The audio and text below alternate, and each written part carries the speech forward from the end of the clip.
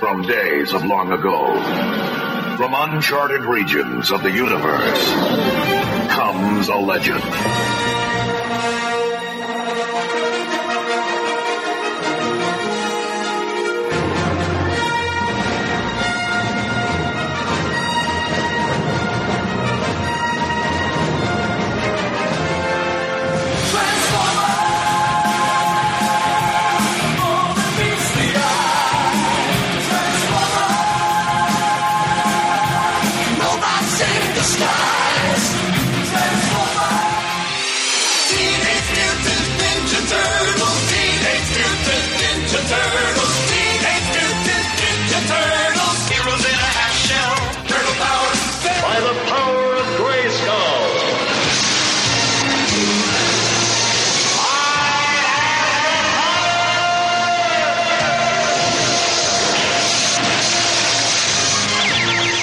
Became the mighty Battle Cat, and I became He-Man, the most powerful man in the universe. Nowhere to run, nowhere to hide, and it's spreading far and wide. Who can turn the tide? G.I. Joe! G.I. Joe! Fighting for freedom wherever there's trouble over land and sea and air. G.I. Joe is there.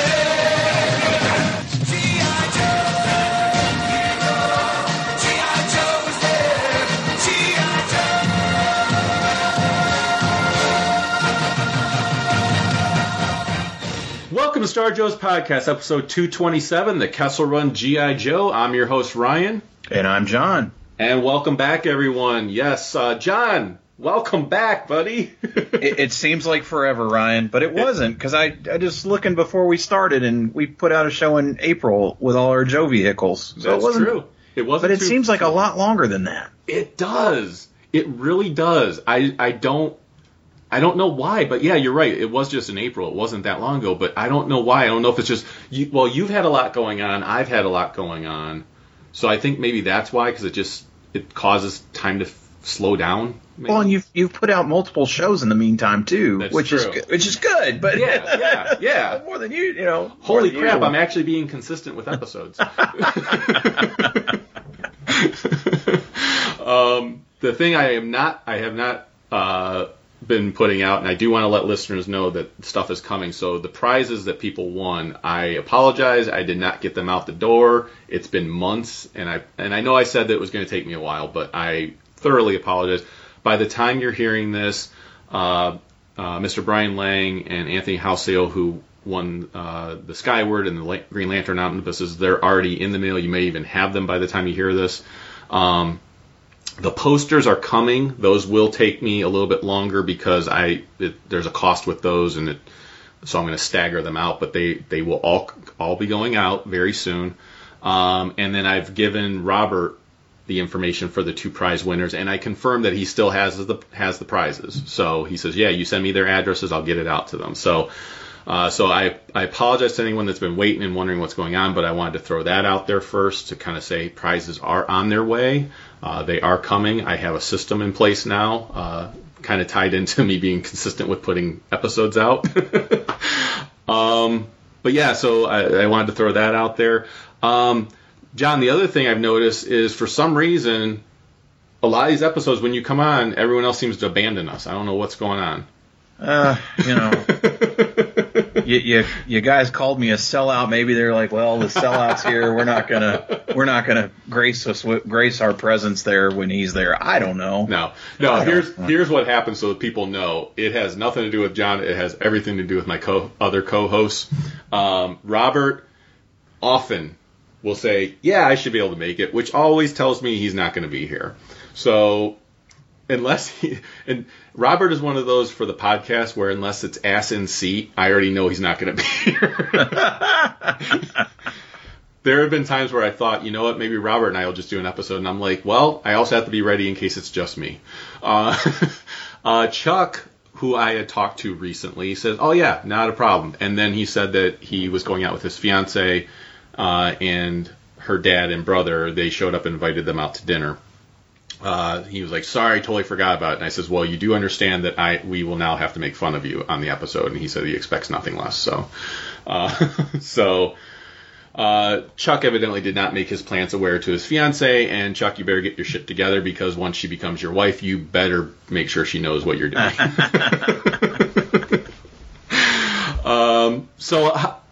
Even though it hasn't been that long, how have things been? Tell the listeners, like, how's life been treating you?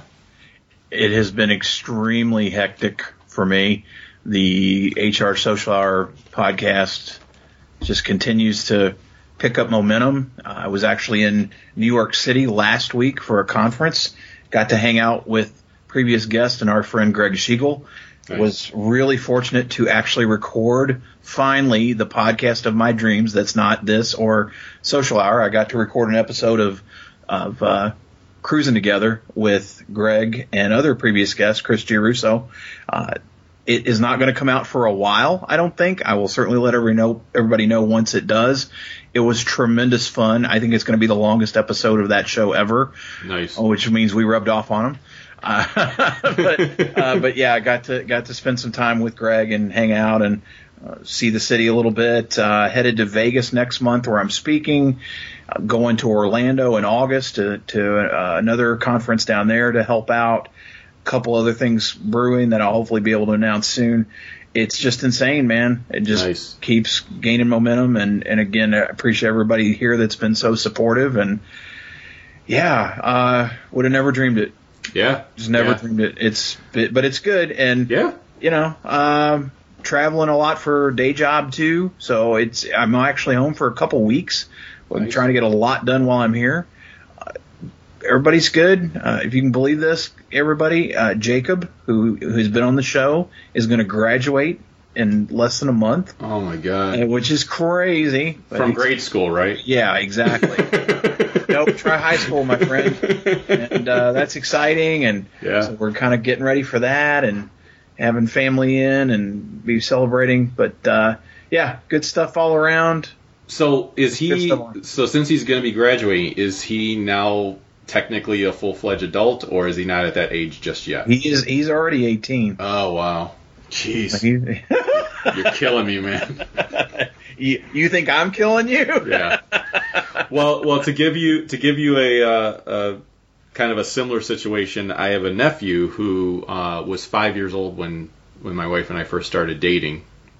He is now 26 and is about to head out to Japan because he took Japanese as his major. He's very good at translating and everything else. He's about to head out there for like 2 months. And I'm like, you're not old enough to go live in Japan. Like, it's just not it. And the thing is, he's already done it once before. So, it just, I'm like, and I actually said to him, I was like, you do understand, like, I'm not trying to talk down to you like you're a kid or anything like that. But I said, you will understand at a later date how old you're making me feel right now. No, that's awesome. I actually wanted, since you mentioned being on Schiegel's podcast, which I am looking forward to listening to. I've been getting a little bit more time to listen to podcasts lately, especially with the nice weather out. I can go for walks and listen to podcasts, so I'm able to get a few more in than I used to. I appeared on In-Flight Entertainment, which was my buddy Yusuf's podcast. He's my brother from another mother. He's the husband of one of my wife's good friends, and him and I, they came into town. They live in California. He came into town, and I met this guy for the first time, and it was like we were long lost brothers that had been together for decades. He's an amazing guy. Him and I get along incredibly. I wish we lived closer to each other, but he had me on to talk about the Transformers cartoon movie from the 80s, and much like you were saying with Greg's podcast, it's the longest podcast they have done. So we definitely do rub off on other podcasts. But it was a lot of fun. We had a blast, and he said he wants to have me on again to talk about the G.I. Joe movie, in the animated one in the future. So it should be a good time. Speaking of movies, you and I both saw a little thing that was out has been out recently is gaining it's gaining some steam. It's, I think so. Few people are seeing it. That was Avengers Endgame, which it's been a monster of a movie. It's a juggernaut. Nothing's stopping this thing. So what were your overall thoughts? Like, what's your overall feel for the movie and everything else? Like, what'd you think? I think it's a very fitting ending to the last 10 years of movies. Yeah. It is not the greatest thing I've ever seen. No. I thoroughly enjoyed it. Yeah. I cheered. I got a little choked up. Mm-hmm. It was wholly satisfying. I was happy. Look, as far as I'm concerned, the Russo brothers can do no wrong. Absolutely. I've said that before. These guys worked on Arrested Development. They worked on Community. They understand how to world build. They understand how to get everybody time to tell their part of the story. Again, not perfect, nor it'd be impossible when you've got a cast that big and you're trying to do that much stuff. Yeah. But again, I thought it was great. We're going to open up the spoilers because it's been around long enough. Sure. Fat Thor about broke me. That was hilarious because now I love how everybody's posting. Oh, I've always worked to get Thor's body. Now I have it. That is right. My friends, all of us of a certain age, it's really, really funny. Professor Hulk was great. Yeah. It was all great. I mean, our buddy Chewie messaged me after he saw it, and he goes, "Fat Thor is my spirit animal." Yeah, yeah. I mean, it was great. And when Cap caught the hammer, oh my God, I was like, everybody in the audience freaked out. How can you not? Yeah, I tell you though, it's one of those things where. You're the fanboy in the room. I geeked out when Jim Starlin was in it. Oh yeah, totally. But nobody else around me got that at all. No, and I'm like, I said, it's Jim Starlin. I'm going, oh. Yeah. Well, and I'm finding out that there was a lot of other creators in there that I didn't know were in it. I think I heard something like Amanda Connor was in it, and they're very, or maybe she was in the Captain Marvel movie. Okay, that's what it was. So. But there was definitely creators there that I recognized that were put into the movie. I loved it too. Like you said, it's not perfect. In fact, I would say objectively that Infinity War I think was a tighter movie than this one, better paced and everything else. But as far as I heard this as a complaint, which it doesn't surprise me because a lot of people use this as a complaint. I heard a lot of reviewers that were like, "Oh, it's a fanboy fan service movie." I was like, "You're damn right it is." Yeah. Why not? I mean, it was meant to be. It was. Yeah. Again, a couple people asked me about it that are not real into the movies, and I said, if you've seen Infinity War, you could watch Infinity War and see this and be fine. Yeah. However, you would miss a lot of the nuance of all these other movies that, again, that world building, going back and going all the way to I'll buy you all the cheeseburgers you want kind of thing. Right. I mean, you gotta know the you gotta have been in there to get to really appreciate those things. But again, it was fun. Yeah. I think we got everything we wanted. I understand that Howard the Duck's in the battle scene. I didn't see him. I saw a screenshot of it. Yeah, because that was surprising when I heard somebody talking about that. Yeah. I will say, so for me, one thing I'm going to be doing in the near future is I own all the movies that have been released so far. I'm going to go back and I actually want to watch all of them again, kind of closer together, so this way I can kind of pick up a lot more of those nuances and everything. Sure. But one thing that these movies have done for me is kind of change a favorite of mine.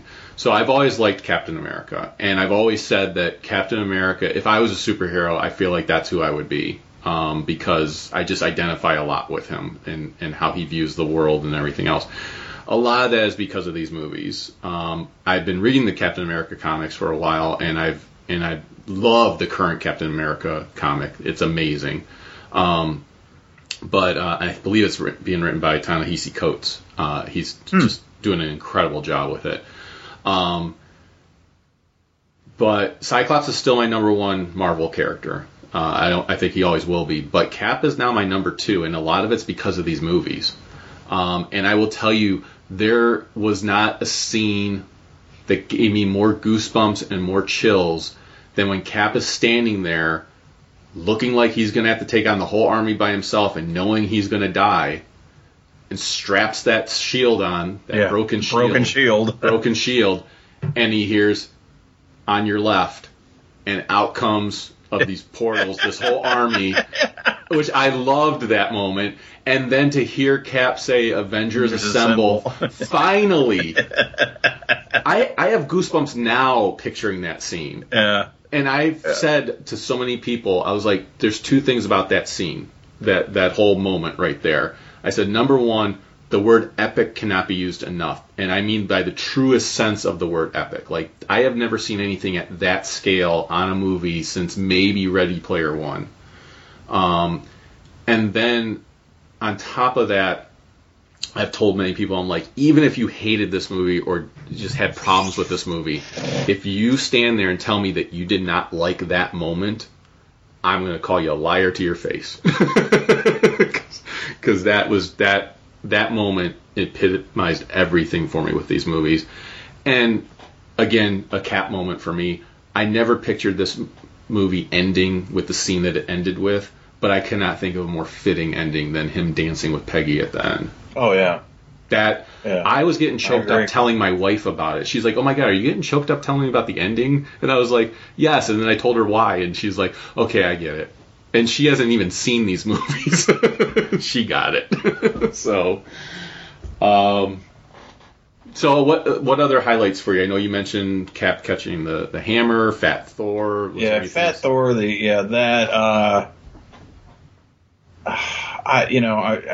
It's funny, guys. I saw it the Monday after it came out, and I didn't want to get spoiled. Yeah. You know, I give everybody I know credit. Nobody said anything. Yeah. Like I that's the first time. I know other people are like, it was flooded everything I read. Well, I guess I don't follow the right people on Twitter. Right. They were going to talk about it, and the people I know were people that were going to go see it, and everyone made it a point to just not say anything. So, right. Yeah. So no, I'm trying to think. I thought that I thought how Iron Man ended up with the stones was cool. Oh, amazing. And that was, I thought they. And him saying bye to Peter was just that was a fitting ending. I'll be honest, when Cap was there getting with the broken shield and getting the shit out of him, I thought he was going to eat it. Yeah. I thought, well, they're going to kill them both.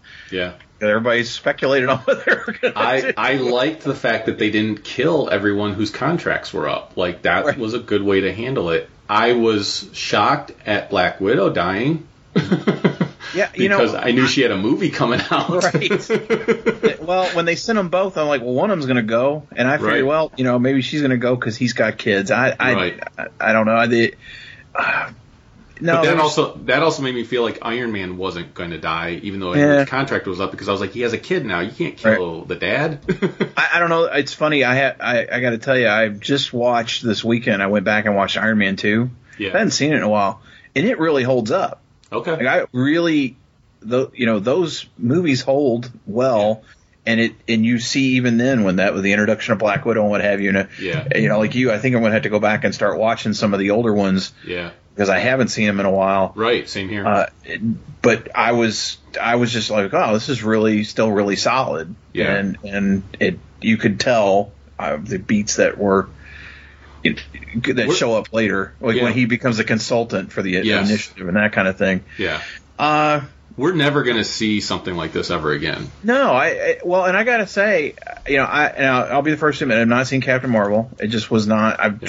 Wasn't on my radar. You didn't need to. And I heard that, and it's a good one, but I didn't think they gave Brie Larson much to work with. She's just super powered and beats the shit out of stuff, and then that's it. And she I just didn't care. Her performance didn't do anything for me. But I have to say, I'm just not very excited about what's next.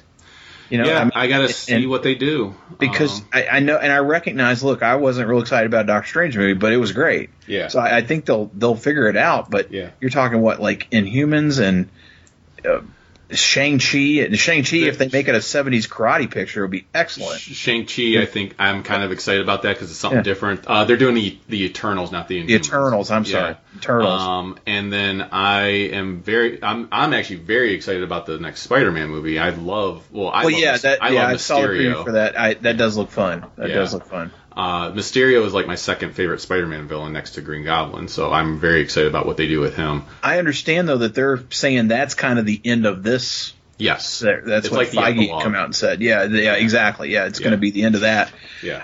Now, if they give us a Thor with the Guardians, the Asgardians of the Galaxy, yes. And we get the original Guardians like they teased in Volume 2. Yes. Oh, man, yeah, like I'd be all over that. Yeah. It will be very interesting to see how they spin it out. And so do you put out, do you make it West Coast Avengers? Do you come up with something? I know. You know? Well, and like you bring up with Thor, I love the whole scene at the end of the banter again between him and Peter Quill of like, we all know who's in charge and stuff. You know? That was great. Oh, and then I can't remember who it was that said it. He's like, to Rocket, he's like, until a second ago, I thought you were a Build-A-Bear. No, it was, like you said, it was funny that how they handled the timeline stuff or the time. Going back and revisiting the old movie scenes and stuff was fantastic. I mean, it was just great. And I guess with the Disney thing, we're gonna be getting the Loki series, which I assume has to be when he stole the stone and disappeared and is going to be traveling now, maybe through. I did think in Infinity War. Mm-hmm. So at the beginning, and they're on the ship when Thanos comes on the ship and kills Loki and they've killed all these Asgardians. I had no idea that the Rock guy was still alive. Oh yeah, and also was playing video games with Thor, and that I was so happy to see that guy was great. Korg, Korg. And that Valkyrie survived too. Yeah, of course, I love that. Figured they were going to do that. Yeah. And Sif has never been seen again, so maybe she's somewhere. Right. I like the fact that they never made Thor thin. Oh no, yeah. Because I thought that was going to happen. I thought, okay, he's going to do some Asgardian like muscle crunches or something like that, and like or when he got his hammer back and hit with lightning, I thought also he's going to be fit. But when his beard buried itself, that was pretty sweet. Right. And they've given me hope for Beta Ray Bill because now we have a hammer and an axe. Well, did you hear it's announced officially? No. Yes. Oh. It's official. Who? Where? I can't remember, but I just heard about it like a day or two ago. Don't play with me, Gross. That's I'm not. Dude, I'm telling you, I love the character too. I know. I'm looking it up right now. I'm going to look it up.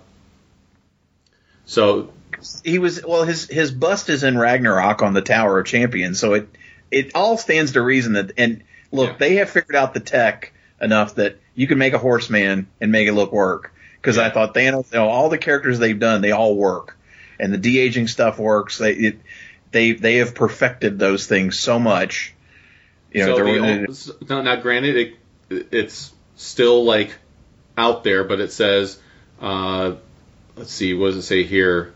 We Got This Covered website saying source close to We Got This Covered has told us that James Gunn's Guardians of the Galaxy Volume 3 will see the debut of not only Beta Ray Bill but also Quasar. Wow. So. Well, you still got Adam Warlock out there somewhere too. Yeah, exactly.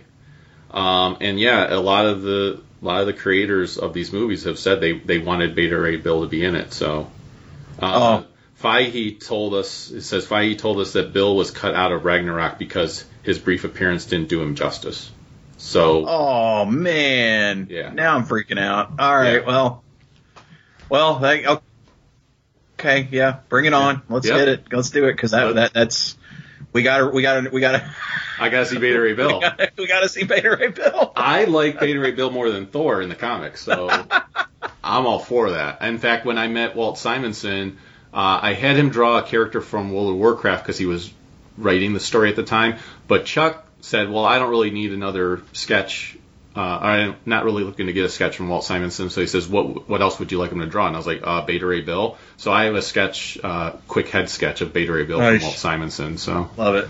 yeah, Love it. So, but yeah, I loved this movie. And again, it's for the fan service that I loved it. Like, I'm fine with that. That it worked for me. And like you said, I think it was a fitting close to what has been built up. To see all those armies coming together of everyone that they've built allies with through all these movies, it was amazing.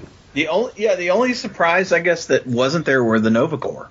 I know, and you know, when the skies started getting like all lightning and stuff when Captain Marvel came in, I thought that was going to be the Nova Corps coming in. I was blown away. I cannot look. I know it made $1 bajillion or whatever in real money, $2 billion or something by now, I'm sure. Yeah. I can't imagine what the actual budget on this picture was, just based on having every single damn actor in it. You know, when you bring in, I mean, Robert Redford's effectively retired, right. So he's back, and you know, all of them, like everybody that showed up. The thing is, for this movie, the budget was probably bottomless. Like, whatever you need for this movie, you can have it, because we know we're going to make buckets and buckets more. And I have to say, speaking of S.H.I.E.L.D. and Robert Redford and everything, you were the first person I thought of when Cap leaned in and said, "Hail Hydra." Oh, yeah. And I was recording that show, yes. Hail Suckas, and I was like, oh my, I was howling. I was just absolutely howling. Because I thought we were going to get another fight in the elevator scene. You're right. And then he did that, and I was like, oh my God, that's brilliant. But that's a poke in the eye to all those fanboys that went so nutty over that shit, you know, 2 years ago. I about died when he said that. I thought, oh man, and you know, again, I think that's one of those things that works on a different level for certain people. Well, and the thing is too, like you said, they got all these actors to come back. I'm like, how the hell they do this? Like you said, they got Robert Redford to come back for just, you know, and I realized they were just cameo scenes, but you had to get all these people back. Yeah, all of them. I mean, apparently even, I guess, Natalie Portman was at least in, I mean, they gave her a credit. Yeah. So, it was great. Again, like I said, the Russos in my mind can do no wrong. I understand that they've handed them, is it Paramount? Somebody's handed them basically their catalog and said, figure it out. Which I heard Krull was on the list, which would be interesting. I think that would be a perfect movie to do a remake of. But they're talking some pretty serious, you know, catalogs of stuff that they could be involved in, and you know, I as I've said, I've been a fan of theirs since, well, really with Community, and then going back and watching Arrested Development. I think they're just such amazing storytellers. And who would have thought that would cause the creators of that? Now, don't get me wrong, I love that stuff, but who would have thought, let's put these guys in charge of these Marvel movies? Right. And I think I think the boys were talking about the fact that I believe almost all the major characters on Community have now been in the Marvel movies. Yes. Pretty much. I think there's like one. I think one hasn't, but everybody else has. Has Mikhail been on there? In there? Well, he was in Spider-Man 2. Okay. Well, he goes way back. He was in one of the Spider-Mans. Okay. I don't know if he's been in the current stuff. In the MCU stuff, Yeah, in the MCU, but, you know, so many of them have. And then, and of course, if they're talking multiverse for Spider-Man, you could get Miles Morales and you could put Donald Glover as his uncle or whatever in there. And he was in Homecoming. Yeah. So, So I don't know. It was, what do you say? It was great. Yeah, I think all of our friends enjoyed it. I don't know anybody that didn't. And if they didn't, hey, you know what? I get it. I mean, you know, it's not everybody's thing. If you're not into those movies, like, you know, if I have friends that just don't see those movies, I was like, don't go to this one if you don't. Yeah. Not your thing. You're not going to like this one anymore. I had our buddy Sam sent me a text where it was like a guy posted in the comic group about how he had a coworker that decided to go see Endgame because it was getting so much hype and was making so much money. He thought he should go see what it's all about. And he came back and told this guy, you know, it was a good movie, but it was so confusing. And he says, and then I talked to him and found out that he did not see Infinity War or the last 8 Marvel movies. And he said, how do I kindly tell this guy that he's an idiot? Because this really was a movie that you had to have seen some of the definitely not one you can just start with this one. No, not even close. So, wow. But yeah, I loved it, and like you said, if it's not your cup of tea, that's fine. That's like, if you're someone that has enjoyed the Marvel movies all along, and you didn't like this one, I don't know what's wrong with you. But if you're not into the superhero movies, I get it. And that, like, I've had people that have said to me too, like, oh, is your wife into Star Wars? I'm like, no, she's seen A New Hope, and that's it. And that was only because she felt like she should. I never pushed any of that on her. She just, when we were dating, she's just like, yeah, I feel like I should see one of them since they're so important to you. And we watched it, and then she was like, it was good. And it was good. Like, I don't need to see any more of them, but it was good to see that one. So, like, she's seen Iron Man. She's seen one of the Spider-Man movies in the past. But of these MCU movies, she's only seen the first Iron Man, and she really liked it. She thought it was actually a really good movie, but she hasn't seen any of them since then. So this was not one to take her to. Sure. But yeah, definitely some, like you said, definitely some feels, some choked up moments for me, some kick-ass awesome moments, a lot of hilarious moments. It was just a great time, and I can't think of too many characters that they didn't bring back for this, like supporting characters and everything. So it was in my opinion, it was definitely an achievement just for that alone, to be able to bring all of that back for one movie. Right. So. No, absolutely. You know, again, you wrapped up 10 years worth of films in a very fitting manner. Yeah, very fitting manner. Absolutely. All right. Well, you ready to talk some G.I. Joe? I am absolutely ready to talk some G.I. Joe. I know this one is special to you. Yes. So why don't you tell the listeners why this one is special to you? Well, this has come up on the show at least once, if not 5 or 6 or 10 times over the years. G.I. Joe number 18 was the first G.I. Joe comic I ever bought off a spinner rack, the local drugstore in the little town where I grew up. And I actually read the copy I bought 36 years ago tonight. Wow. It has in the G.I. Joe, in the logo, I wrote in pencil as a kid. I wrote G.I. I wrote in pencil. Don't ask me why. This thing is beat to hell. It is yellow. I have a much cleaner copy in my collection that I probably picked up like 10 years ago. But it was one of those things. I opened it up and it was just, all of a sudden I'm in grade school again. That's awesome. So excited. And this one. This whole early run of Joe is tremendous. Yeah. And reading them, this is some of the most fun I have is when we do these episodes to talk about these books, because I just love them. But this one in particular, man, it just, I will say, I am so thrilled that this worked out this way, because if this, John, listeners don't know this, but we were supposed to record last week and you weren't going to be able to be there for it. Right. And, circumstances happened that was just like, I actually called off the episode that night, and I was just like, and so it worked out, because this is an issue that you should be on the episode for, for that reason. So, that's awesome. I have read this issue twice, because Chuck and I were supposed to cover. That was another thing. Chuck and I were supposed to cover this in the past, just him and I. Yeah. So and you weren't going to be there for that one. So like I said, I think just the stars lined up to say John needs to be on this episode when we cover this. Yeah, I think so. Yeah. So I've read it. I read it once back then. I read it again like a week or so ago. I did not read it again today. Maybe I should have, but I think I remember everything that happened. So we'll be going through that. But as always, I know you have the actual issue there, so feel free to jump in with all the fun ad type stuff. And there's some fun ads in this one. Cool. Yeah. Cool. Looking forward to that.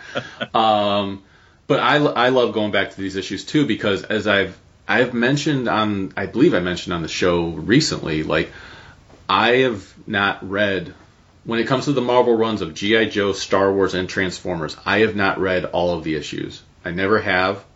And it's one of the things I really enjoy about doing this show is I am now going through all of the original run.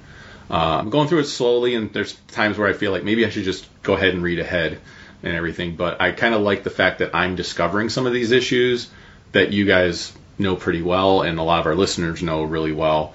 So it's been fun for me too to go back and read the original Star Wars run, the original G.I. Joe run, the original Transformers run. So I don't come onto these shows going, I'm an expert, I've read these issues 20 times. No, this issue in particular, I've read twice in my life, which has been in the last month. This was not one that I owned as a kid, so I'm looking forward to it, and definitely looking forward to any insights that you had as far as things that you really enjoyed it, if you remember anything from when you were a kid to reading it now. So this is issue G.I. Joe Real American issue number 18. Cover is by Mike Vosberg. Tell me your thoughts on the cover, John. It's a great cover. It does not necessarily relay what goes on in the book. Mm-mm. I mean, well, the themes are there, Yes. but it's not something that actually happens. Right. But it's a great cover. It is probably one that I might, as I was looking at it tonight, I was like, gee, this might be one I get somebody to reimagine for my sketchbook. Yeah, that would be cool. I need to do that. But, no, it's cool. You got Cobra Commander facing the screen. You got Destro, stepping up on something. He's got his gun in both hands ready to go. And and it looks like the Joes have captured somebody. And, again, those things all happen, but not in front of a command screen. Right. Well, and this one almost reminds me of the comic commercials that they used to do back in the day. Yeah.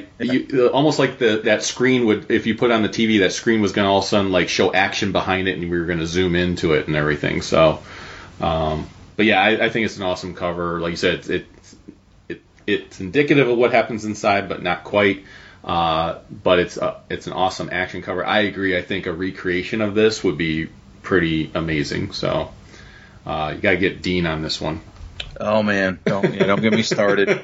Don't get me started. Dean Kott's working on that one. Be amazing. So, all right. So we have the issue is written by Larry Hama, of course. Breakdowns are by Mike Vosberg. Finishes are by John D'Agostino. Letter is Edward Norton. Colors is George Roussos. Editor is Denny O'Neil, and the chief editor is Jim Shooter. It is titled Destro Returns. Very fitting, of course. So we see the Joes are heading in an APC towards Coney Island. In the water. Yes. They're in the water. It's floating. Yes. To show its amphibious side. They notice a plane up in the sky that is, I believe that's Stalker in there, that is saying that he notices the plane is sporting a Cobra insignia. And when we turn the page there, we have Hawk saying it's no surprise, Cobra's got good reason to be snooping around here. And he's looking through his binoculars, and he sees the Cyclone roller coaster ahead. And he sees that there's a sketchy character getting out of a cab, and these binoculars that Hawk has are absolutely incredible. Yeah, they keep zooming in and zooming in. Zooming in and panning around buildings, and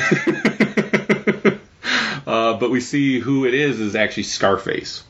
And we've talked about this before, and I know I've talked about this with Robert too. It amazes me how prominent certain characters were in these Joe comics that never had action figures, because the action figures weren't based off of the comics or the cartoon. The action figures were their own entity, and the comics and cartoon were to sell the action figures, not help create new action figures. Did they made a Scarface eventually though, didn't they? Yeah. Didn't the Collectors Club or somebody made one later down the road? Yeah. So, but it just, like I said, it seemed like it would have been ripe for making new action figure characters. So, so Hawk also lets the team know that he got a little tip about what was going on from Snake Eyes, and everyone's shocked because everyone thought Snake Eyes was dead. Snake Eyes has the prettiest handwriting of any soldier I've ever seen. That's the nicest cursive. And he writes cheers, S-E. And so he signs it S-E. Right, exactly. Well, and the thing is, too, it's like, that would almost make me, as Hawk, doubt it was Snake Eyes also, because I'm like, there's no dude that writes that pretty. So here's a question for you, because I don't, as I mentioned, I have not read far enough ahead. Do we ever know what the PS says? I don't think so. I don't remember them ever saying what it was. Because on the letter it says P.S. and only Scarlet would know. Right. It will confirm that it was truly Snake Eyes because of what was in the P.S. and we never see what that actually said. And it looks like a tear comes out of her eye. It looks like it's like, oh, it's him. He's the only one that would know it. So right. Probably something very personal. Yeah, absolutely. So then we see, and I love this. This got to my heart right away. We are pulling out the mantas to go sailing up to the coast there. You never really saw the mantas too often, so it was always a treat when they came out. They were fun, though. They were fun. That was a fun little vehicle. Yes, and I love how Torpedo's talking about he's never met Snake Eyes, and it's like, I hear he's really fierce, and Rock and Roll's like, yeah, wait till you see his spike-knuckled trench knives. His collection. Yes. I thought that was great. Then we have Destro is landing in the Cobra jet, and we are told that it's a VTOL, which is the vertical takeoff and landing vehicles, in case someone was being nitpicky and like there's no way that jet can land anywhere. So he lands, we turn the page, and we have Snake Eyes with Quinn, and they're driving in their pink Cadillac, and they're arriving to where they've been tracking down Scarface the whole time. So and this is the first time we see Quinn call him Shadow Man. Yes, he was calling him Shadow Man. Yes, throughout this. I have to stop for a minute. So this is the first of the entertaining ads. Yes, I guess this issue must have come out like in August.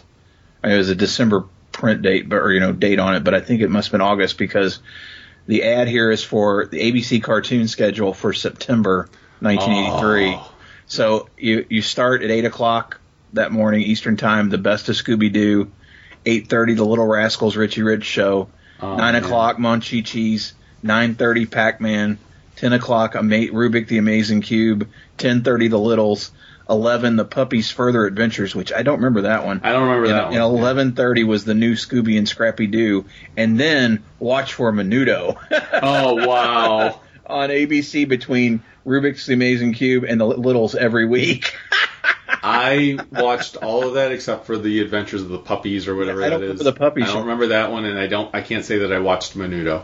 Well, I remember Menudo because they made like little music videos. But yeah, I do remember that. It's got pictures of Pac-Man, and I assume it's the Puppies got really long ears. I don't remember that show, but Monchi-Cheese and Rubik. I certainly remember Rubik because I think Menudo sang the theme song to Rubik. Yeah. I remember. I remember the Pound Puppies cartoon, but that isn't this. No, it's not. It's something else. I remember Rubik's Amazing Cube, and I remember all the shows. Munchie-Cheese. I had a Munchie-Cheese as a kid, so yeah, I remember all those except for that one cartoon. So that's the first one. There are others because again the timing of this book. Yeah, it was new TV season. So looking for it. Yeah, no, that's awesome. I love it. So all the Joes are heading to shore. They notice that the Cobra jet is landing on the roller coaster, it never actually lands. It just kind of hovers there. Yeah. And I'm like, how the hell do you pull that off? Like, wouldn't you run out of fuel at some point? But he ropes down. Destro ropes down onto the roller coaster, and then we see Scarface is inside a little hut place or little shack building that's there. He notices that Destro is actually coming down, and then another great fun scene is Joes roll up in their APC onto shore, and we get when we turn the page, we have Torpedo and Rock and Roll come to shore on their Manta, and the girls are talking to him like, "You guys sail that thing all the way from Malibu?" He's like, "Nah, just from Staten Island." He's like, "Mind watching it for us till we get back?" And they're like, "Sure, don't take too long." So Rock and Roll's got away with the ladies. It's probably that beard. Right, it's probably why Keith Knudsen rocked that beard when. So we have Scarface. He starts up the roller coaster to try to take out Destro. And the Joes notice this as they're wheeling their APC up the stairs onto the dock. I should say onto the boardwalk there. Then we have Quinn busting. He busts through chains with his fists. Like, he just smashes open a gate and the chain just busts open. And Quinn's a tough cookie, man. Yeah, man. That's why he's awesome. I know. We have Destro noticing that the roller coaster's coming at him, so he launches his wrist rockets at it while Quinn busts open the shack there and grabs Scarface. He wants to know where Dr. Venom is. We see the explosion when we turn the page from Destro's wrist rockets blowing up the roller coaster. And there's debris just falling down and rock and roll and Torpedo. I love the fact that Torpedo's still in all of his wet gear. Exactly. What the hell? And I'm curious, are those supposed to be like missile rockets on the side of his backpack, or is that just like air tanks? I think they were little rockets, I thought, but okay. I don't That's remember. what they look like. Yeah. So the Joes are pointing out that Scarface, if he wasn't spooked before, he sure is now. And because they don't know what's happening inside, which is that Quinn and Snake Eyes are getting information from him. And they're like, hey, you can take the pink Cadillac out front and get out of here. We're just interested in Dr. Venom. So Destro notices the Joes have shown up, and Joes are about to storm the shack, and they're shooting up at Destro, but he's shooting his wrist missiles down at them, and the shrapnel's hitting everywhere, so they have to take cover. I think it's funny that when they go into battle like this, Scarlet's got a helmet. Yes. But Hawk doesn't. Yes. He's got that beautiful flat top, so he doesn't ever let anybody mess with it. But no. It just makes me laugh that she doesn't wear one until literally they jump out of the carrier and they just start shooting. But she's got a bright green helmet on her head now. Now, and she never had one as a figure or anything like that. So yeah. Now, and what I find amusing too is that Destro's wrist rocket caused a huge explosion for the roller coaster, but when he fired it down at the Joes, it just kind of caused some shrapnel, little mini explosion in the sand, and that was it. So, next page we have Quinn saying that they have to get out of there. We have he tells Snake Eyes, he's like, you can come with me, it's your choice. You know, your friends are outside there, but you can come with me, we can find Dr. Venom. We see Scarface is screeching away in the pink Cadillac. And John, I have to tell you, Shannon has now ingrained in my head that little ice cream truck should be Thurman's ice cream. That's not bad, guys. It's just some poor schmuck. Yeah, I love that. It's like, did you recognize that guy? And he's like a masked guy with 2 scars on across his mug. If I knew him, I wouldn't know him. Exactly. Even if I knew him, I wouldn't know him. I love it. Then we got Destro. He's hopping over the fence there. He's shooting back at the Joes so that they don't chase after him. The Joes are ordered to go into the shack there, but they get in. They realize it's empty. Destro steals the ice cream truck. Yes, he does. All 31 flavors. And I want Murray to be a reoccurring character. He's like, heck, Murray, you going to let that bozo knock you down and take your ice cream truck? He's like, yep. Old Murray always makes it a point never to contradict anybody with a stainless steel head. Love it. I do love, too, that the APC throughout this entire story is without the canopy. Yep. I think that's pretty awesome. Because I certainly played with mine without the canopy at times. Absolutely. So they go after them, and they hop into the back of the APC there. People are watching from, I think it's from like a subway or something like that.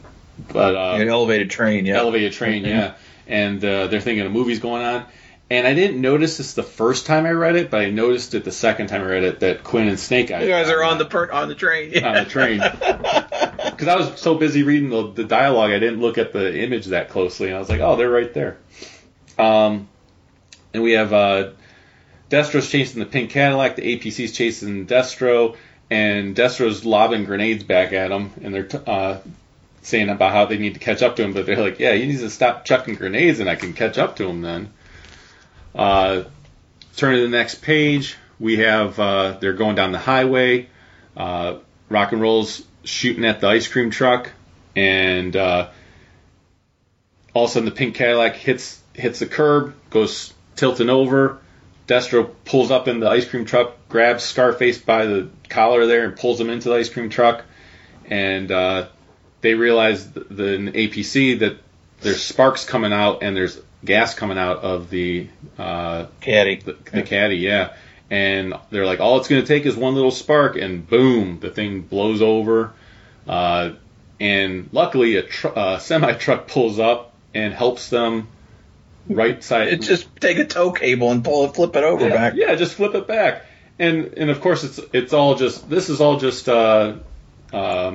simulation stuff, right? They're like, yeah, it's totally simulated. Just help us get this thing back up. And Scarface and Destro have a nice little chat. And they talk about what was in the briefcase of Dr. Venom. And APC is rolling up, and this security guard or cop is flagging them down. He's like, you guys respond fast. He says, we just called this in a few seconds ago. Okay, so I got to stop you here. Yeah. This is the glorious centerfold spread is the NBC cartoon lineup for the fall of 1983. All right. And it says NBC Saturday morning, we got the jazz, and that's coming out of Mr. T's mouth. Nice. So you've got the Flintstone Funnies, okay, Shirt Tales, Smurfs, Alvin and the Chipmunks, yep, Mr. T, Amazing Spider-Man and the Incredible Hulk, and your favorite, Thundar the Barbarian. Nice. I watched all of those. And it is a full bore. You got Big Mr. T, you got Smurf, you got Spider-Man, his amazing friends, you got Thundar, you got everybody on here. I know I've said it before, and I'll say it again. They need to do something with Thundar. there needs to either be a new cartoon or a comic series or something. Somebody needs to buy the rights. It's ripe for the picking right now. So, that's awesome. I loved all of those. I don't know if you watched all of those or not, but I don't remember Flintstone Funnies at all. Okay. I know I saw Shirt Tales a bit. Yeah. We watched Smurfs, Alvin, Mr. T. I mean, I watched the rest of them. I don't remember Flintstone Funnies though. I don't. Yeah, I remember Flintstone Funnies. I don't think I watched very many of them, but Shirt Tales, I always remember. I think his name was Bogey, the orangutan. Mm-hmm. I always liked him because he was kind of based, his mannerisms and ways of speaking was based off Humphrey Bogart. So, little factoid there for you.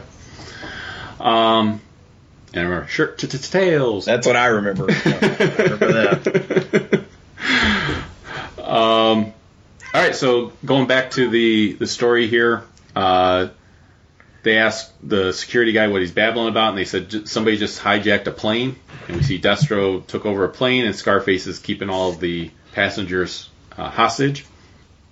So there's a lot that happens in this issue, by the way. There is a lot, and I find it interesting that at least this early on, they go to a real place, or they're going to go. They say, I want to go to Libya, which in the 80s, certainly a lot of strife. Yeah. Interesting that it was not Trunchbull, or these other places that they make up later, and I wonder if that's because somebody said, hey, we can't really talk about be a little world stuff or little sensitive too, stuff. Yeah, people hijacking planes. Let's face it, when we were kids, that was a big issue. I mean, people did it in the Middle East a lot, as I recall, and so he's like, we're going to go to Tripoli. Yeah.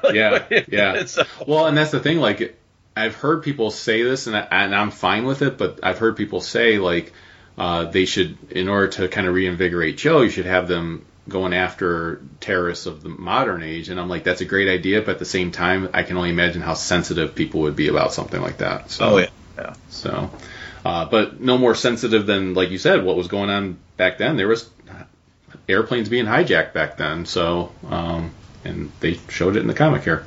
But again, Cobra's supposed to be a terrorist organization. So, that's right. So we see that the Joes are boarding a cargo jet there, and you kind of get your Joe roll call here, which is Clutch, Scarlet, Stalker, Airborne, Wild Bill, Ace, Grunt, Flash, and Rock and Roll. And they're like, "What happened to Torpedo?" This is the best. He said in Rock and Roll says, and I was surprised it was Torpedo and not Rock and Roll based on how it happened earlier. But Rock and Roll says he had to go back to the beach to pick up the manta from the people we left it with. So then Scarlett's like, he wouldn't do any good in the desert anyway, and he's like, I wouldn't say that. He's probably getting into some heavy maneuvers in the sand right now.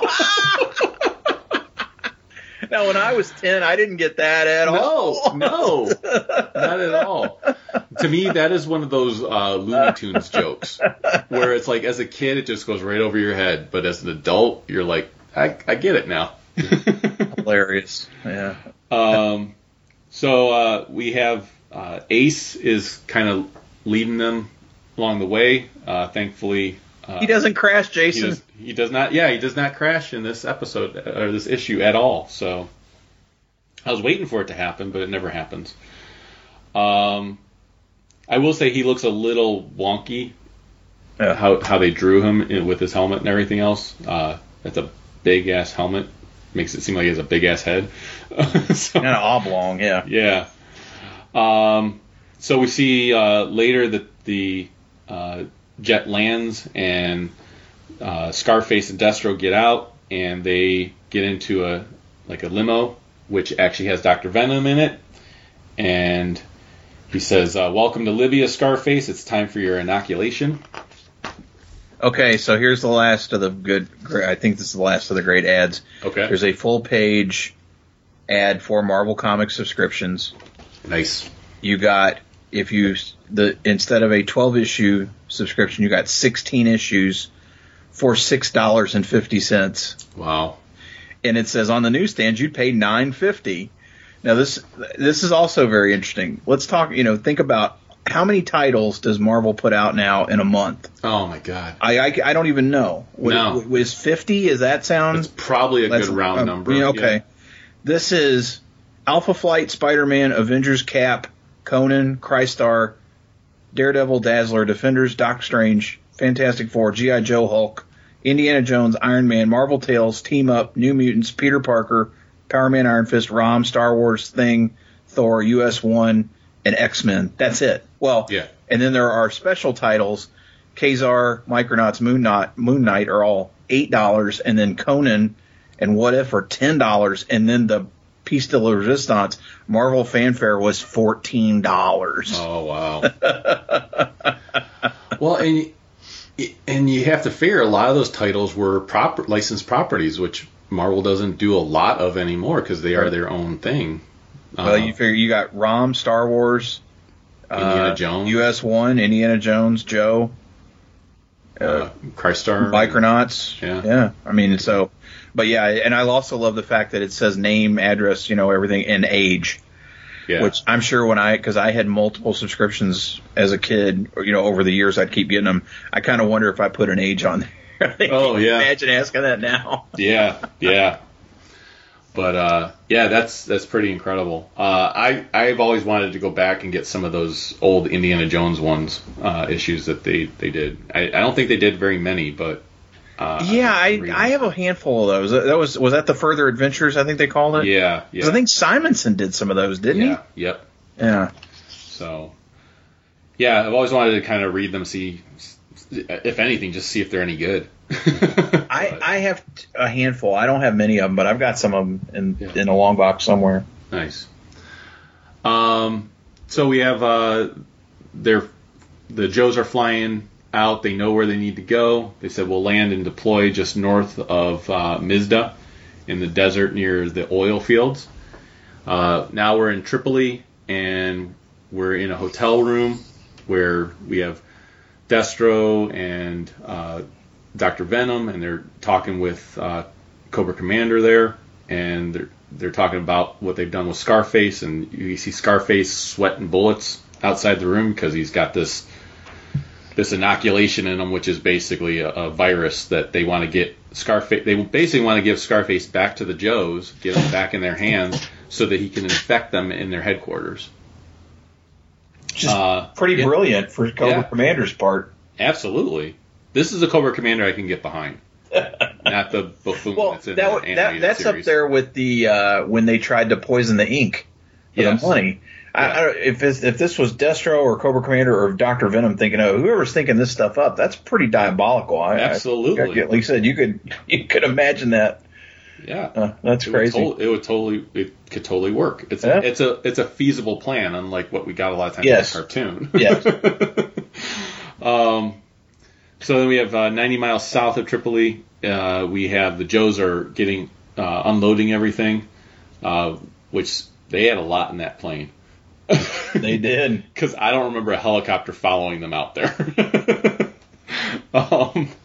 They didn't draw one in the sky. So somehow they fit the helicopter in the plane. Yeah. We have Ace is doing some recon missions over for them, and they find out that Cobra's actually on the move, and they're going through the desert there.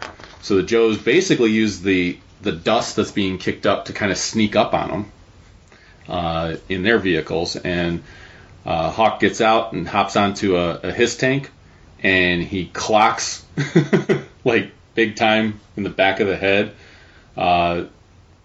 He goes, what does he say here? Because it was something like, he says, I'll have to sing him a song for you, but first I have to find out what key his head is in. Yeah. He goes C flat. Yeah.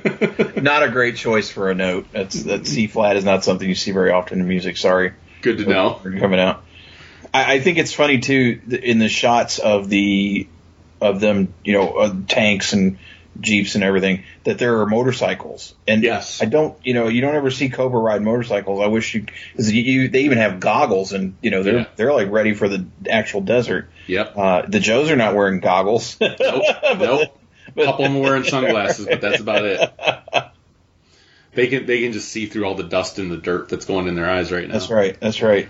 So they point out that, and somehow somehow the Joes in the helicopter can see through all this dust what's going on. That he knocked out. Oh, we know he knocked out Scarface. Right. I'm like, how did you see that he knocked out Scarface? So they said basically that they have to shoot at the Cobra vehicles, but they're to not actually hit them. Like, they're not actually looking to take them out. They're just trying to get them out of the way. And it's like, okay, I'm willing to try anything once. And so the his tank that Destro is on actually gets hit, and that's actually done by Scarlet. And do you know who's on the motorcycle with her? I don't. Okay. I can't tell. Yeah, I can't really tell from the drawing, but they basically hit Destro's his tank. He gets knocked off of it. He calls over another his tank, and this is all part of their plan, is basically to let Scarface get captured. So even though they're fighting, they're not really fighting that hard. They're just really trying to get away and let the whole plan play out. I like how the Joes get onto the vamp there. Yeah, that's awesome. And love this panel work. They all jump on, and then they hook it up to the sky hook, and there they go. Yeah. I thought that was awesome. So they go flying away in the helicopter, still riding the vamp, and then we see later that they're in a submarine, and they talk about how they have to get Scarface back to Joe headquarters. They talk about, like, what are we going to do with them and all that type of stuff. Well, I love Destro's diatribe here. He's like, and so the men of Troy did take the horse within the gates, and he says, Scarface is my Trojan horse, and he will enable me to destroy G.I. Joe headquarters as Agamemnon sacked fabled Ilium. Yes. Come on, Larry. That is awesome. I love that. How many 10-year-olds knew who Agamemnon was? I don't know, and we didn't have Google back then. That's right. Yeah. I don't know how the hell I lived without Google back then. We just had to know stuff. And we didn't know, yeah. And if you wanted to know something that you didn't know, you had to go to the library. That's right. So, so the Joes have Scarface in their sub, and they're heading back to Joe headquarters, and that's where the issue ends. So, nice little cliffhanger there, because this is one of those... I know there's a term for it, too, where the reader knows something that the characters in the story don't know. I know there's actual literary term for that. If a listener out there knows it, please let me know. But I know that there's a phrase or a term for that. So yeah, I mean, us as readers, we know what's going on and we know it's bad, and that right there to me would have been enough for me to go, I got to see what happens in the next issue. Absolutely. So do you remember like how it was for you when you read this issue as a kid? I was trying to think back about it, and I really don't. I know I was confused. Like, I didn't know who Quinn was because he wasn't a figure. Sure. I had no. I just remember. I remember seeing this cover and going, wow, there's a G.I. Joe comic. Like, I didn't know. I don't know how I missed the ads because I know they ran ads on TV, but I had never seen the comic at all. And so, like I said, just pick this up. And it is beat to hell. I must have read it over and over and over. Yeah. Just because I was like, wow, they're telling stories about these toys that I love so much. I just, like I said, it just kind of going through it again tonight. I hadn't read this issue in a long time, but I've had so much fun reading these early stories with you, and the artwork's great, the panel work is great. Yeah. We know what we're getting writing wise, but look, like I said, Quinn, Venom, Scarface, I love all these characters, and they're so well developed. Yeah. For sure. And to your point, it's a shame they didn't take more of Larry's advice and or make toys out of them. Yeah. Or develop them, because man, they're just they would have sold. They're great characters. Oh yeah. Well, and the thing too, like I think back to something that Bill Ratner said when we had him on the show, where he talked about, as kids, everything nowadays is instantly available. You want to watch something, it's there. You can watch it anytime you want, as many times as you want. When we were kids, if you watched the G.I. Joe cartoon, it was on that day at that time, and if you missed it, you missed it. The comics were a great way to read an adventure of G.I. Joe anytime you wanted to. Like, that was our version of instant gratification versus what kids have today, where they can, like I said, they can just go to Netflix or they can go to any streaming service and watch whatever they want to watch instantly whenever they want to. That was what comics were for us growing up. Like, you could take a comic and read an adventure of your favorite characters, and then if you loved it, you could go back and read it again. Just like kids nowadays want to watch something over and over again. Like, that's what these comics were for us. And then we'd go play adventures and make up our own adventures with these characters with the action figures. So, it was a different time. It was a different experience. Sure. But I understand why your issue was beat to hell and everything that you read, because I can't imagine how many times you probably read it. So yeah, like I said, I'm so glad I was in that drugstore looking, and again, don't know, because I had read a handful of comics, but I was not a comic book reader, right, as such. And as I tell people, I mean, this is the one that started it for me and really got me into it. And I was like, oh well, if this is number 18, they've got to been making it. They got to have more. Right. And then you're going back, and I remember my mom buying a copy of issue 2, and I want to say at the time she spent $20 on it. Oh, I mean, my mom really helped me get. I mean, they were wonderful about feeding that passion. Yeah. And I remember her saying, "I can't believe it." I think it was 20. It might have been 15, but that was the most she'd ever spent on any. I think it was $1, 75-cent comic, and I just spent $20 on it. And as I say, it was all downhill from there. But it was a lot of fun, and like I said, brought back a lot of memories looking at it. And one thing I would love to do, I don't know if you'd be up for it or if you'd have enough material, is I would love to do an episode of comic issues that, like, a top 5 comic issues that meant something to you when you were like younger. Like, it doesn't have to be it doesn't have to be Star Joe's related. It could be anything. It can include Star Joe's related comics, but I know for me there's been a lot of issues in my life where I was just like, where this was the first one of something that I got, and it meant a lot to me. It'd be so hard to remember, because I know. Beyond Joe, when I really got started, it was going to flea markets and primarily flea markets or bookstores and buying, going into quarter bins and, at the time, even dime bins and just buying stacks of books. So it's really hard to remember because I would buy things. Let's face it, we bought it based on covers. Yeah. And, and some of some of those covers still resonate. I can picture them, see them clear as day.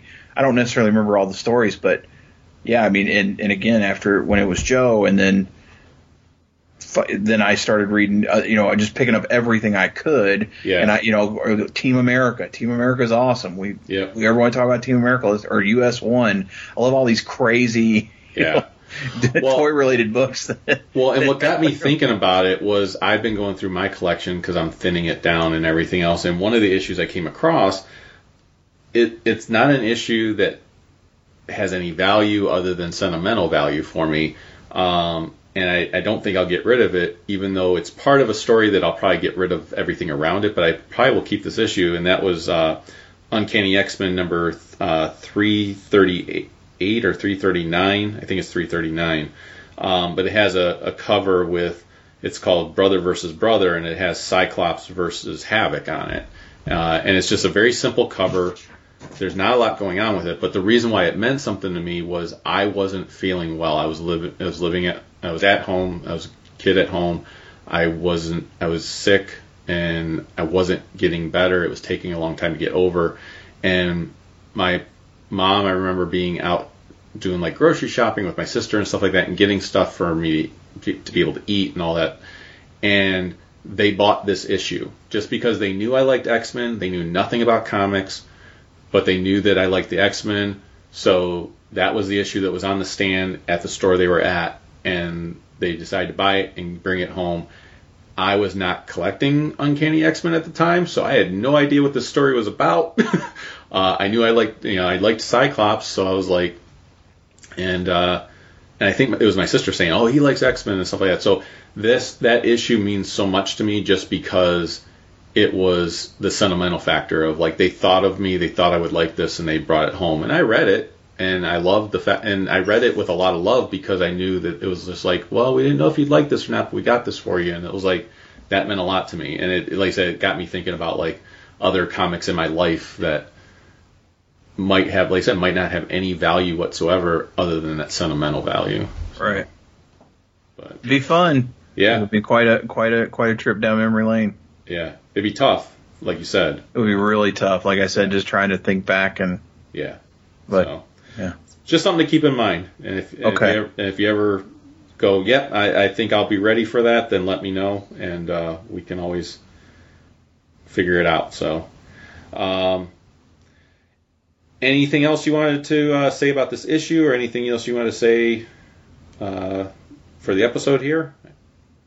I think we've said a lot. Yeah. We've said about as much as we should for the no. It's been fun. I'm glad I was able to come back and particularly talk about this book. And if you haven't seen Avengers, go see it. Yes. Enjoy it, unless you don't like superhero movies. And if you're not into superhero movies, I'm not sure why you'd be listening to this show. But no, it's good stuff all around. Oh, hey, real quick, how was Free Comic Book Day for you? Oh, Free Comic Book Day was fantastic. Thank you for mentioning that. I went to Carol and John's like I do every year. I took a half day off from work and got into line around 3:15. I was the fifth one in line. It was kind of a rainy day, so I think that's what kept people away. Because in past years when it's been nice out, I would get there around 3 o'clock and I'd be like the 20th person in line already. Our friend Nick came, as he does every year. He's the one person I can kind of rely on being there every year for Free Comic Book Day. Chuck usually goes the next day, but they had a lot of artists, as they do every year. So how it works for anyone that hasn't heard me talk about this before, there's a local comic shop called Carol and John's, and they are amazing in the community. They are very involved in the community, and they are an example of what a comic book shop should be. They're very successful because of how involved they are in the community. They know their customers, and they host an event every year for Free Comic Book Day. They do a midnight release, which is the one I go to, and then they do an all-day event on the following Saturday. And it's multifaceted. So what they do is at 10 o'clock, people are getting in line and everything else. At 10 o'clock, they open up the doors. They have cosplayer groups, local cosplayer groups. So they have 501st is there. The local Ghostbusters chapter is there. They bring in these official cosplay companies and everything else to have people there. And they have photo shoot opportunities. They've recently got involved with Neotac, which is our Northeast Ohio Toys and Collectibles Club. So those guys were there. They're located in an area called Cam's Corner, which is a strip mall, and they had a bar there that was involved with that evening's festivities. That's where Neotac was set up, and you'd go in there, you'd get a drink and everything else, and pick up a free comic that the comic shop provided. And then there was an ice cream place, a little local ice cream place that also had the Infinity Gauntlet sundae, which was awesome. Which was an ice cream with multicolored sprinkles in it, and then they put multicolored rock candy on top of it. Oh, that's phenomenal. Which was great. And then what they did was, if you bought that, they were also given a stack of free comics, which were the True Believer comics, which are like the Marvel reprints and stuff. Yeah. They had the Infinity Gauntlet reprint to hand out if you bought that particular ice cream. So they really set this up as an event in that whole shopping plaza. And then they rent out a space that's a little ways from the shop itself. It's a completely empty area. And what they do is they set up tables. At 10 o'clock, you can go in, and there's like 15 to 20 artists in there. They're all local artists, and they will do free sketches of anything you want. And I've gotten to know some of the artists. One of my favorite ones that I go to every year, his name is Robert Wayland, and he is fantastic. I want to actually get a full-blown commission done by him. I go to him every year. He's my first commission that I get done every year. He has done several ones for me. I came up, and he always remembers me. I come up to him, and he's like, "How you been?" I was like, "I've been good." I was like, "You're my first one this year, as always." And he goes, "I'd be disappointed if I wasn't." And he drew a Mega Man sketch for me, and it's because I handed him my video game sketchbook, and he picked Mega Man, and he did like a picture Mega Man who's a little bit more grizzled, like Cup from the Transformers, where he's like a veteran almost. That's kind of what style he did. I don't have my sketchbook right now because another local guy, Rick Lozano, who has become a good friend, and he is an amazing artist as well. He wanted to do Link in that book, and he said he's not doing color sketches that night, but he's like, if you are willing to leave your book with me, he says, I will take it home and do a color sketch for you of Link, and then I'll contact you when it's ready. So I'm just waiting for that. I'm actually going to reach out to him soon because I haven't heard from him since then to see if it's done. And so I'm looking forward to that. I had a Mega Man drawn, someone drew Mario, and then, like I said, Rick's going to draw Link for me. But then at midnight, you get back in line to where you are. Everyone's very cordial. So even though we got out of line to go get some sketches done, you're able to get back in line where you were because you leave your stuff there.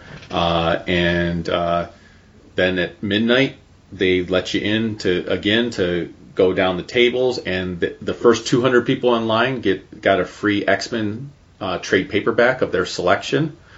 And that was the theme this year, was X-Men. So there was also an art. So you go get your 10 comics out of the 50 that are available.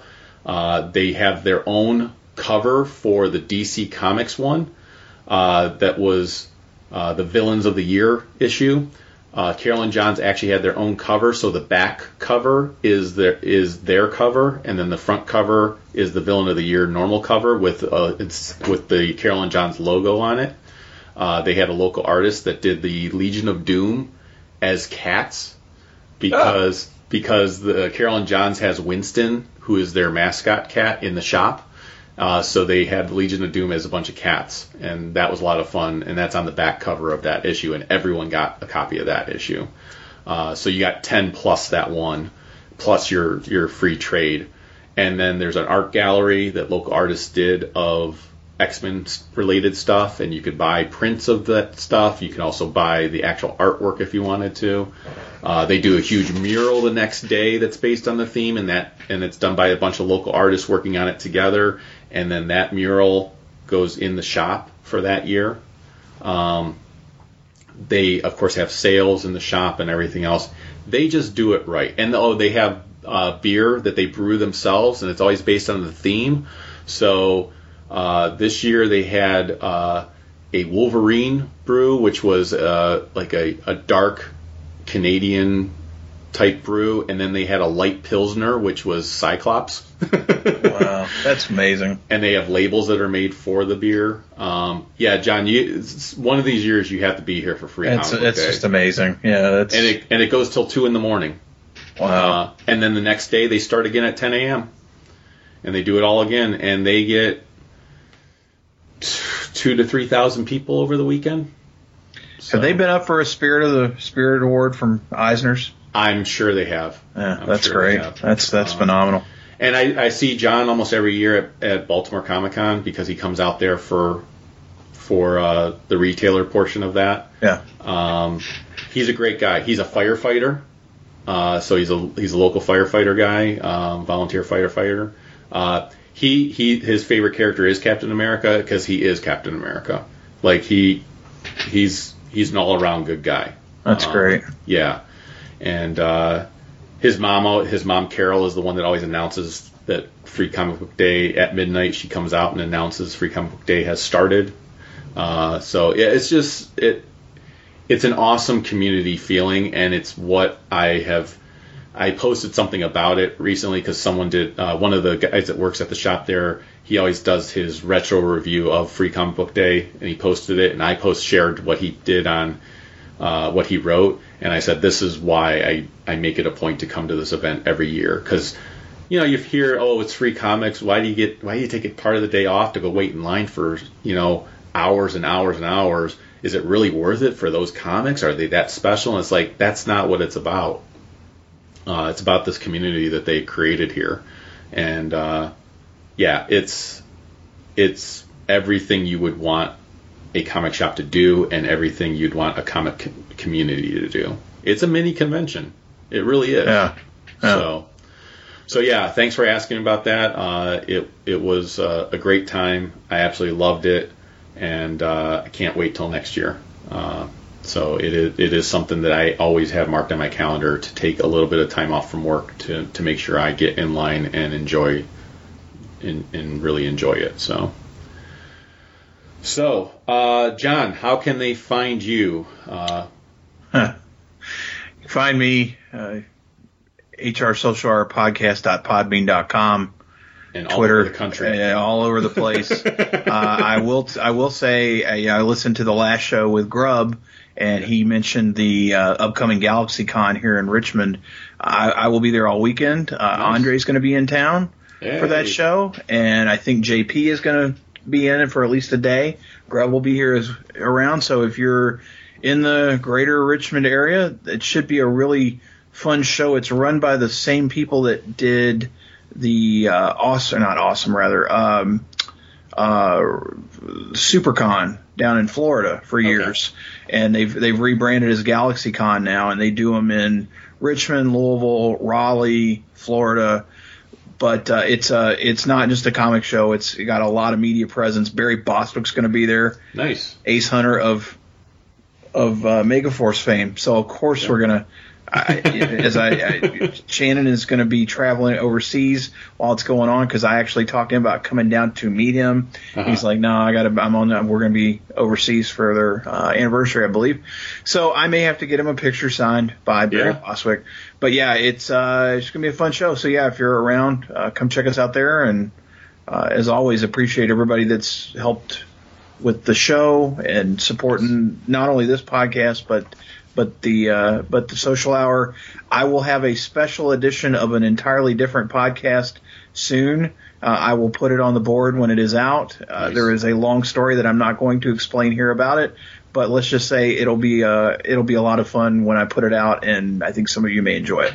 Nice, very cool. Looking forward to that. I do want to thank our sponsors and those that support through Patreon. I will be having an episode of that coming out soon. I haven't done one yet for this month, so that is coming. I will say I'm hoping to actually do 2 episodes this month, even though I know we're already midway through the month. But I will be covering a previews episode, and then I also am going to be jumping into covering The Flash. I talked about covering the Mark Waid and Jeff Johns run of The Flash, and it was perfect timing for me to do it right now because the current run of The Flash is doing a year 1 story, and the start of Mark Waid's run starts with the story called Year 1. So I'm actually going to cover both the Mark Waid year 1 story alongside the current Flash issues that are called Year 1.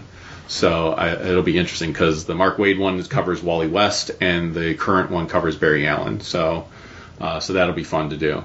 But I want to thank Jonathan Morgantini, who does the Just Roll With It podcast. It's a Dungeons & Dragons style game-playing podcast that takes place in Middle-earth. We have Will Bell, who does Dudes in Toyland. And then we have Jason Pravat, who has Pop Culture Carolina on Instagram. He also has a website that he told me about, but I know at the time, and I don't know if this has changed, so Jason, if it's changed, please let me know. At the time, he said he didn't really have much content on there, so he says once he gets that up and going to show his geek side, he will let me know so I can kind of get that out. But right now, you can follow him on Pop Culture Carolina on Instagram, and he posts geeky stuff there that he loves doing. And we had a new Patreon member, which is Ronald Stanley. He donated just today, actually, and so I appreciate that. It helps with some of the costs of doing the show, so I really appreciate it, and can't say enough thank yous for all of our Patreon members.